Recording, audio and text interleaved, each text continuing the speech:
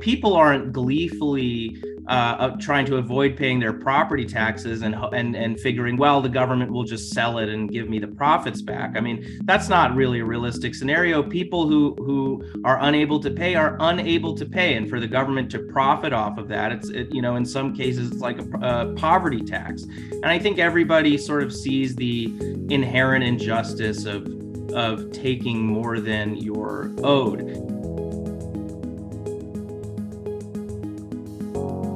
In a busy term for the United States Supreme Court that includes high-profile cases which could end affirmative action in American universities and drastically limit the scope of federal government regulators, a case argued last Wednesday may have escaped quite a lot of people's attention. Tyler versus Hennepin County is a case brought by Geraldine Tyler, a 94-year-old woman from Minneapolis in the state of Minnesota, who had her home seized and sold off in 2015 after falling $15,000 behind in property taxes owed to the local government. She argued that the seizure of her property violated her 5th, 8th, and 14th Amendment rights under the US Constitution, and we will find out later this year whether America's highest court agrees. So what does this all mean? In the United States, the land of the free, can the government really just steal your house? Why have individuals and organisations across the political spectrum rallied in support of Ms. Tyler? And what impact could the ruling have on broad protections for property rights under the Constitution going forward?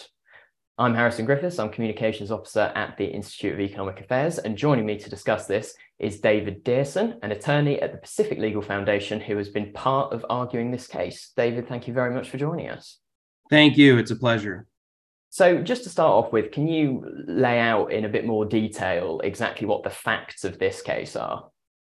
Certainly. And I think you did a good job summarizing them at the top. Geraldine Tyler, she's 94 years old. She's a grandmother. And since 1999, she had owned a condo in Minneapolis. Her neighborhood began to deteriorate and become somewhat of a dangerous place for her. And after a frightening altercation with a neighbor, she gave in to her family's urgings and decided to move to an assisted living facility in a nearby town. But around this time, she began to fall behind on property taxes on the condo. And you said that she owed the government $15,000. That's true, but her principal tax debt was only $2,300, and actually the extra 1270 or whatever it is added on by penalties, interest, and fees that the government tax on. So they say that she owes them in total $15,000.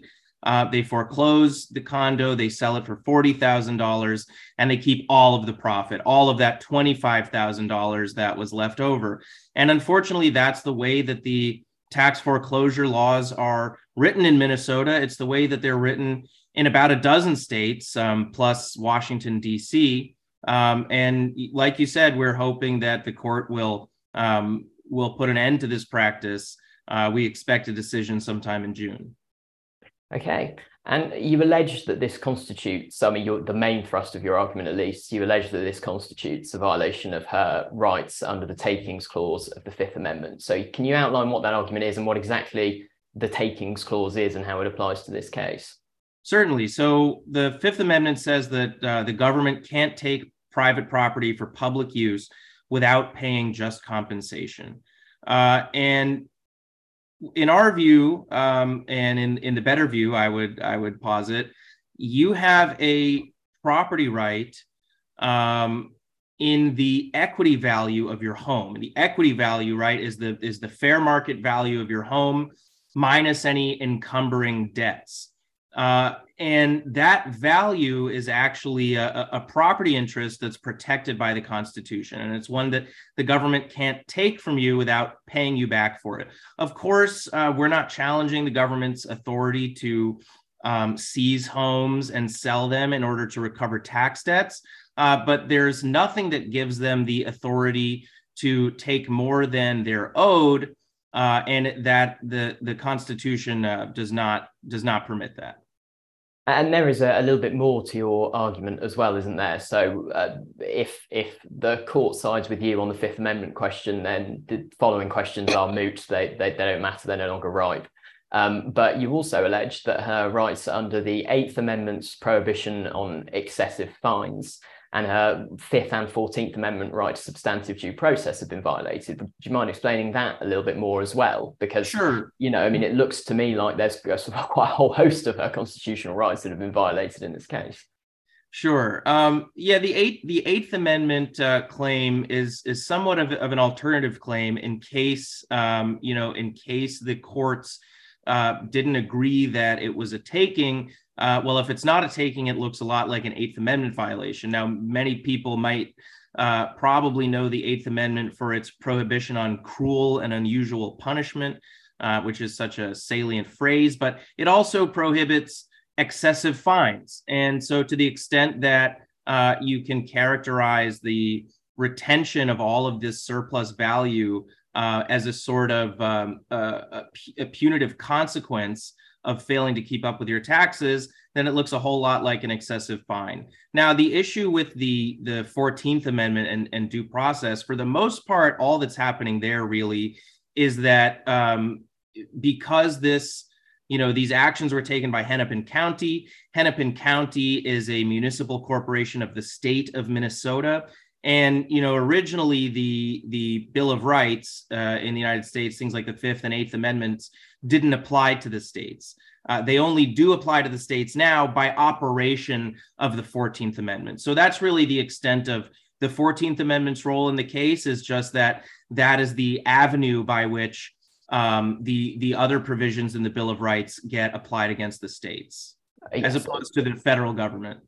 Yeah, so you're just restating the very long precedent that the 14th Amendment combined with the Fifth Amendment incorporates rights against the states as well as the federal government, which I think is a product of post-Civil War amendments, right? That's exactly right. Okay, so when you talk about the takings clause and you look at the plain text of it, it might seem to a layman like me that you've got a pretty good case here, but the Supreme Court, plenty of people argue, particularly legal scholars and voices on the libertarian side, does not interpret the Fifth Amendment as broadly, perhaps, as it was originally conceived.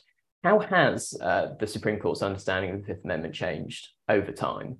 And why do you think that this particular case is particularly strong, even given those changes? Well, I think that when you're hearing people on the libertarian side criticizing the court's treatment of the takings clause, I think it largely has to do with a pretty tricky issue about regulatory takings, rather than sort of direct physical takings, which are at issue in this case. So, in a regulatory taking, rather than being upfront and straightforward that they're going to appropriate your property, the government can, by roundabout ways, accomplish the same ends without actually physically taking your property. So just as an example, in scenario A, the government wants your property to be used as conservation land for a wildlife reserve. So in scenario A, they bring an eminent domain action, they take the land from you, and they pay you for it. In scenario B, let's say they don't want to have to pay for that. So they say, well, we're not taking the land. All we're going to do is pass a regulation that says, any land that looks like this land has to be used as conservation area for a wildlife preserve. In effect, that's accomplishing the same thing, although they're trying to get away with it without paying for it. That's not really an issue here. And it's been a challenge for the court to determine when exactly a regulation crosses the line into totally appropriating property. So that can sometimes be a thorny issue, but this case should be much simpler because in reality, it looks a lot more like a physical direct appropriation. They're literally transferring the title to your property into the government's own name. and they're retaining all of the proceeds from the sale thereof. So you no longer possess the property, as opposed to a regulatory taking where you're still in possession. So it should be a much easier case. Now, I think one possible thorn when it comes to tax foreclosures is that it's well known that the taxing power is different from the eminent domain power. And of course, if you read that line in the Fifth Amendment literally, they can't take property. And if you know that the Fifth Amendment has been applied to all kinds of property, including cash, then you could say, well, how can they even levy and collect taxes? Because isn't that taking cash, which is property? And so to the extent that, there's anything about Fifth Amendment takings jurisprudence that might pose an obstacle in a case like this, it may be that confusion between the tax power and the eminent domain power. To be honest, I don't think that's a very big obstacle. It hasn't come up in this case. It hasn't come up in most of our cases. It's sort of theoretically out there, but because we don't challenge the authority of government to seize properties to collect taxes, the issue is the retention of the equity value at the end. There hasn't in practice been much confusion between what's a tax and what's a taking. Everybody agrees. We don't even challenge the $1,300 in interest penalties and fees that they imposed. Everybody agrees that they had the right to take that much, but we say no more. And one particular thorny issue that I think a lot of people on the libertarian liberal side will think when it comes to economics is the issue of determining exactly what the fair value of the home is. And I believe that Justice Amy Coney Barrett, who's a Republican appointee, and Justice Elena Kagan, who was appointed by Barack Obama, both brought up this issue. How exactly are you supposed to determine the fair value of a home? Is it merely that the government put it to auction and it got auctioned, or is there something more to it than that? So certainly the auction price is very likely going to be, an excellent data point and probably your best data point. And of course, it has to be, we have to be careful and watchful of the auctions, because a lot of times we find that the auctions are not well run, that there's some sort of insider or self-dealing going on. But assuming that, the auctions are fully fair and fully competitive, then the auction price is going to be a very strong indicator of the fair market value. But I don't think that it should be conclusive. And the concerns about how to find out what the value is, I think fall a little flat, because we do this in Fifth Amendment litigation all the time. All the time we argue that either the government admits that it's taken a property, or it doesn't admit that it's taken it, and that has to be litigated. But in either case, where you end up is in a valuation trial. And, both sides present their evidence and their appraisals of how much the property was worth. And the court makes a decision about the value of the property. And, we do this sort of thing all the time. So I don't think it should be difficult to determine what the value of the property is. In a lot of states, they have a requirement, a lot of states that don't do this, where they do pay you back at the end, they have a requirement that the government get one or two independent appraisers to actually determine the value of the property before a tax foreclosure goes forward in the first place. And in some states, if the appraisers determine that the value of property is vastly out of proportion with the tax debts owed, then they won't foreclose in the first place. That's how a government should treat its citizens. Is if the deal just doesn't make sense, if it would be unconscionable to foreclose the home for taxes, why do it in the first place? But again, a state like Minnesota could have the county use appraisers to determine the value of the property. You could have a system where property owners could choose to agree to that appraisal if they can't afford, getting their own. If they don't want to go through the process of an expensive valuation trial, they can submit to the appraisals of the government, or they can challenge them. And I don't think it should be hard because, like I said, it happens all the time in America. Yeah, and to move on to the other sort of main argument that you are making, your backstop, as it were, if the court decides this is not in fact taking by some leap of logic that only the Supreme Court is capable of. The Eighth Amendment is also a quite broad and perhaps over vague piece of law that has, according to many critics, been unduly narrowed in terms of its scope by the court.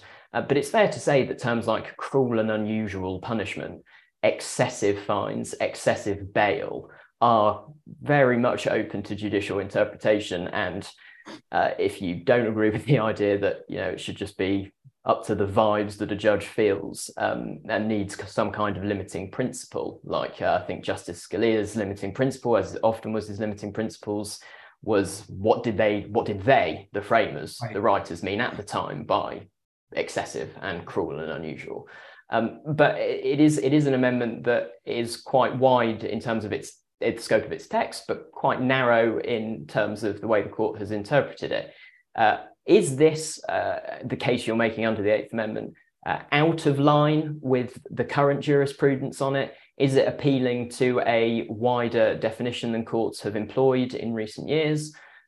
Or, as you argue with the Fifth Amendment's takings clause, is it perfectly compatible regardless of the broader questions of interpretation? Sure. Well, I'll start with, in this case, procedurally, it was dismissed at the District of Minnesota before we could really argue the Eighth Amendment question. And the effect of that is that the question for the Supreme Court is not whether there was a fine which was excessive.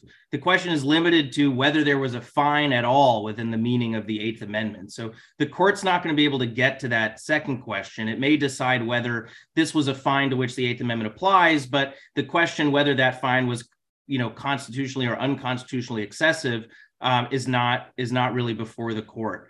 Where the government argues that the excessive fines clause doesn't have an application here because this is not a criminal proceeding. It's not a crime to fail to pay your taxes. And usually we think of excessive fines as a punishment, and usually we think of punishment in the context of crime. But the truth is, first of all, it's almost intuitively backwards to say that, well, somebody who's committed a crime should have more protection from excessive fines than somebody who's innocent of a crime. I mean, that just doesn't sort of make any intuitive sense why it would apply only in one situation and not to somebody who's perfectly innocent. But the other thing is this crime, non-crime distinction is beside the point and a bit of a red herring, because what the jurisprudence really says is the distinction is whether it's punitive or not, whether it's punitive or merely remedial. And the court over the decades, I mean, it hasn't done an extremely clear job. I think the Eighth Amendment is an area where there's much yet to be established. But the real distinction that's been focused on is not between criminal and non-criminal, but between punitive and non-punitive. And they've laid out, factors that tell you whether it's punitive or not. By the way, again, the distinction is not even whether it's primarily punitive or primarily remedial, but if it's at least partly punitive, if there's some significant punitive value in the government's actions, then it should be considered a fine under the Eighth Amendment. And one of the indicators of when a fine is punitive is when it's used for deterrence purposes. And in this case, the Hennepin County conceded as much in the courts below. They themselves described it as something as necessary to, deter people from failing to pay their taxes, to basically scare them into paying up. Otherwise, they could lose their entire home and all their savings. We think that, that deterrent effect and that deterrent intent alone puts this within the Eighth Amendment. And just on the simple face of it, it seems like what the whole contention of this case, the surplus equity that was taken by the government, it's very difficult to make an argument that that's purely remedial. If they had just taken the amount they alleged she owed, then maybe fair enough. But exactly. And you also have the the $1,300 in fines and fees that they tacked on, and interest that they tacked on to a $2,300 debt. So that already looks like they're, remediating the problem of having failed to pay taxes. And of course, the fact that, in this case, if we're thinking about it as a fine, the fine is completely, the extent of the fine is totally arbitrary with respect to the extent of the violation, because no matter how much your tax debt was, the extent of the fine is going to depend on the value of your home. And that's sort of arbitrary. It's going to be different in every case. And so that also looks less like, something that's discreetly needed for remediating some harm to the government, and more like just an arbitrary punishment meant to deter or meant otherwise to punish. The press that I've read around it, at the very least, really emphasizes the fact that people across a wide variety of political persuasions have got behind this case. But more importantly for you guys, I suppose, that it seems like every justice is up for grabs. This isn't like one of those actually quite small number of cases that the courts are divided, 6-3, 5-4 along ideological lines. Why do you think this is? And do you buy this idea that you could potentially be in for a 9-0 or an 8-1 when the decision comes around? Well, certainly anything's possible. And I think if you listen to the argument, that's more than plausible. I think the justices did seem very receptive to our position and very skeptical of the opposing position. Of course, we can't make any guarantees or predictions, but we're certainly feeling optimistic.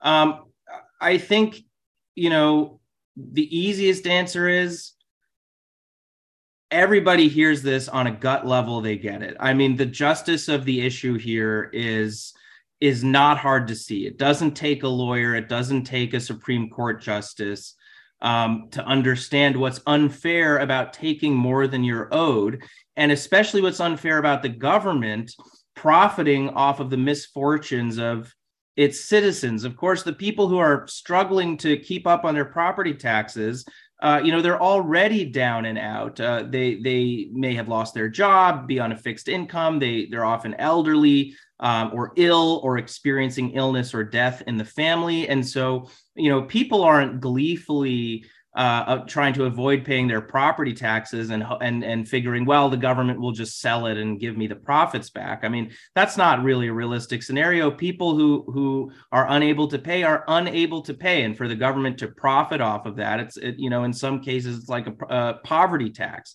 And I think everybody sort of sees the inherent injustice of taking more than you're owed. When we first started looking into this issue at Pacific Legal Foundation about 5 years ago, and I was telling friends of mine and family about the work I was doing, one common reaction, a bit insultingly, but understandably, was that I must be misunderstanding.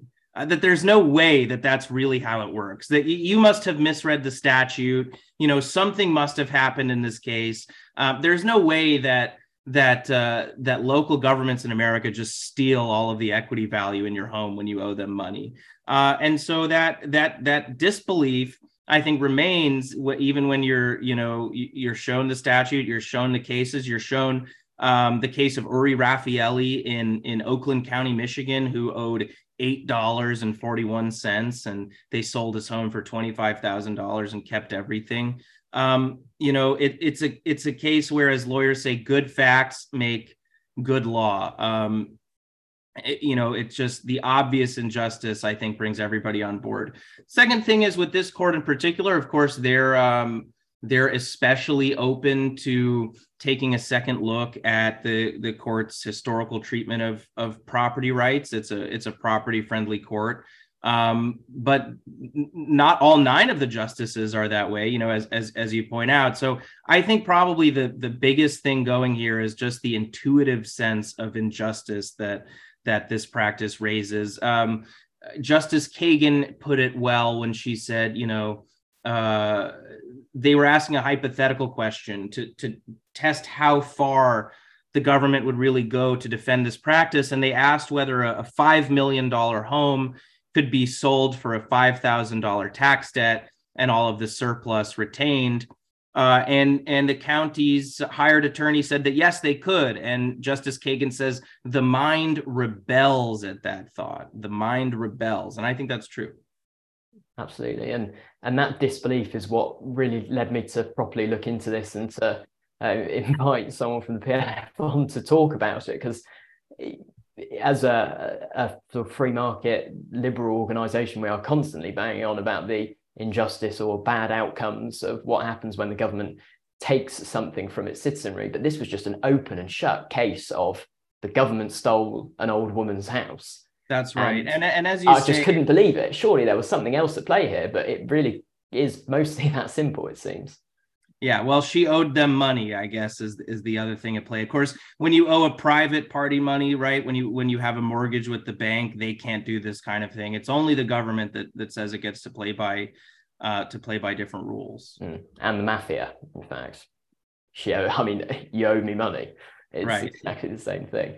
The final thing I wanted to ask is that in political discussions, and particularly in high-profile Supreme Court cases with serious wider implications, it's easy to forget that there is a human being that often lies behind these cases.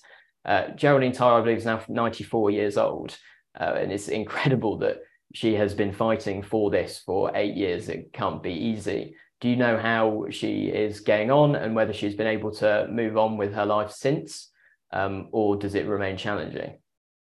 Well, Geraldine is a very sweet woman. She's been very, gracious and kind with us.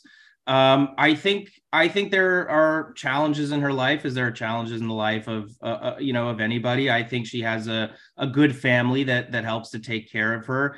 From her perspective, we asked her once early in the process, what would it mean for you if you got this money back? And, at minimum, we're talking about $25,000. And she said, gosh, well, I don't have to spend it all at one time, do I? We said, no, of course not. She said, well, the first thing I really like is a new mattress. So, she's talking about getting a $25,000 award from potentially from the United States Supreme Court. And, she just wants to make sure that she can get a better mattress for herself. So, I think she's a strong, sweet, and humble woman, and we're very honored to be representing her. Yeah, well, I wish you and, of course, her the best of luck. David Deerson, thank you very much for joining me. That is all we've got time for, I'm afraid. I hope you enjoyed this video. If you did, please give it a like and feel free to subscribe to the IA London YouTube channel. I'm eager to get your thoughts. Is this case, as I seem to think it is, just an egregious example of open and shut government theft, or maybe do you think there is more to it? Leave a comment below. Finally, thank you all very much for watching.